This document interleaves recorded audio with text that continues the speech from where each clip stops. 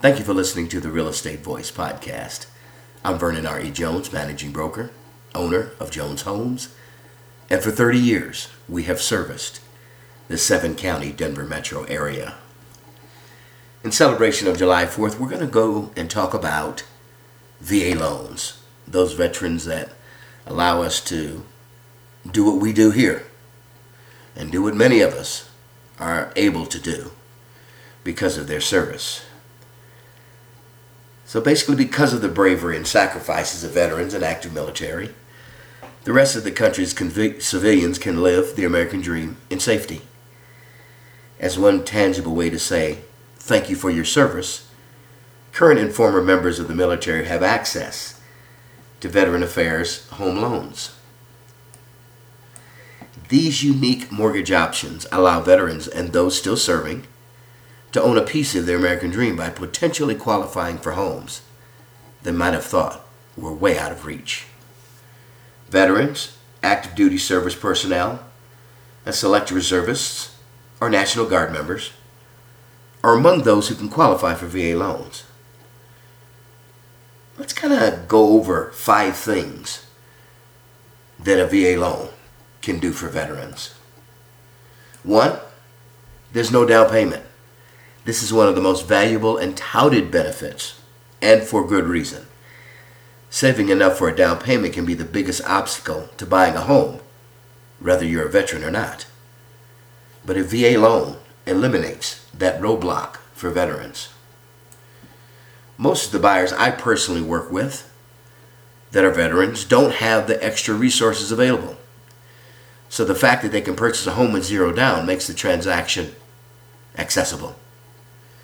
In most parts of the country, qualified buyers can purchase up to $548,250 before factoring in the cost of the down payment. In pricier areas, borrowers can go beyond that threshold. But beware, the no money down aspect of a VA loan shouldn't be confused with no money out of pocket. A common misconception. A VA loan still requires closing costs and the earnest money deposit, a negotiated amount of money that the buyer puts in escrow to essentially hold the house. However, that money will often come back at the closing when the title company will write a check back to the veteran on the spot for the total amount that was put into escrow. But there are situations that allow that to happen. And we'll just discuss those moving on. Number 2, there's more lenient loan requirements. The required credit score for a VA loan can be lower than most conventional loans. Around 620 for a VA loan compared with 650 plus for most conventional loans. In addition, the required debt-to-income ratio, in other words, what you owe monthly, what you pay out monthly, to what you make monthly, for VA loans is often more flexible than for conventional mortgages. In other words, it allows someone with less than perfect credit and some debt to still be able to qualify for a loan. Number 3, there's no mortgage insurance. Most conventional buyers have private mortgage insurance if they put less than 20% down. FHA loans also come with their form of mortgage insurance. But a VA loan waives that insurance requirement. And trust me, that's important. This can be big savings in monthly payments since private mortgage insurance typically runs around $200 to $300 a month. That's a considerable savings in your monthly payment.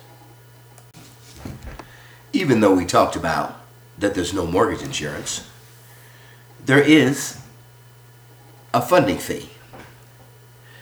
The upfront costs apply to every purchase loan or refinance, and it's usually around 1%. And what it does, these proceeds help the VA cover losses on the few loans that go into default. But borrowers can roll it into their monthly payment or pay it all at once. Plus, it's tax deductible. And veterans with a service-connected disability don't have to pay the funding fee at all. Moving on, number 4, limited closing costs. Legally, veterans are allowed to pay for certain closing costs, which include the following: appraisal, credit report, origination fee from the mortgage company, the cost that they charge you to originate the loan, recording fee to record your closing documents, which involves the deed, lender documents, and all else, survey, if required, basically an outline of the property, title insurance to make sure that you have coverage to make sure the property is free and clear of all liens. But there are some fees the veterans are not allowed to pay, and the VA allows lenders to charge no more than 1% to cover the cost of originating and underwriting the loan. So, for example, if the purchase price is $280,000, the veteran might offer $300,000 and ask for 3% from the seller back to cover the closing costs. In this way, the veteran is essentially financing their closing costs into the loan, meaning less out of pocket at the start. Number 5, extra assistance with appraisals. When a home that a veteran is considering purchasing is having trouble reaching the purchase price during the appraisal process, buyers and lenders can ask the VA appraiser to consider adjusting the valuation before making a final determination. Appraisers notify lenders in the event the appraised value is likely to come in low, giving buyers and real estate brokers 48 hours to supply additional information that the appraiser might not be aware of to help justify the home's value.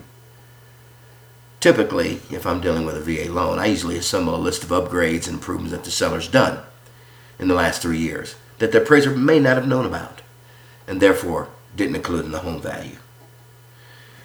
This process gives the brokers an opportunity to assist the appraiser in making sure they have the whole picture of the home, and gives a local broker an opening to help an appraiser to be educated on specific local values. We continue to value our service members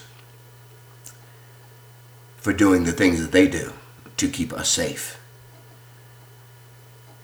And on July 4th, we celebrate them as well. If you're a veteran and you're interested in doing a VA loan, feel free to give us a call at 303-359-8218. Again, I'm Vernon Jones with Jones Homes, and we thank you for listening to the Real Estate Voice podcast. And as always, enjoy the holiday weekend, and please be safe.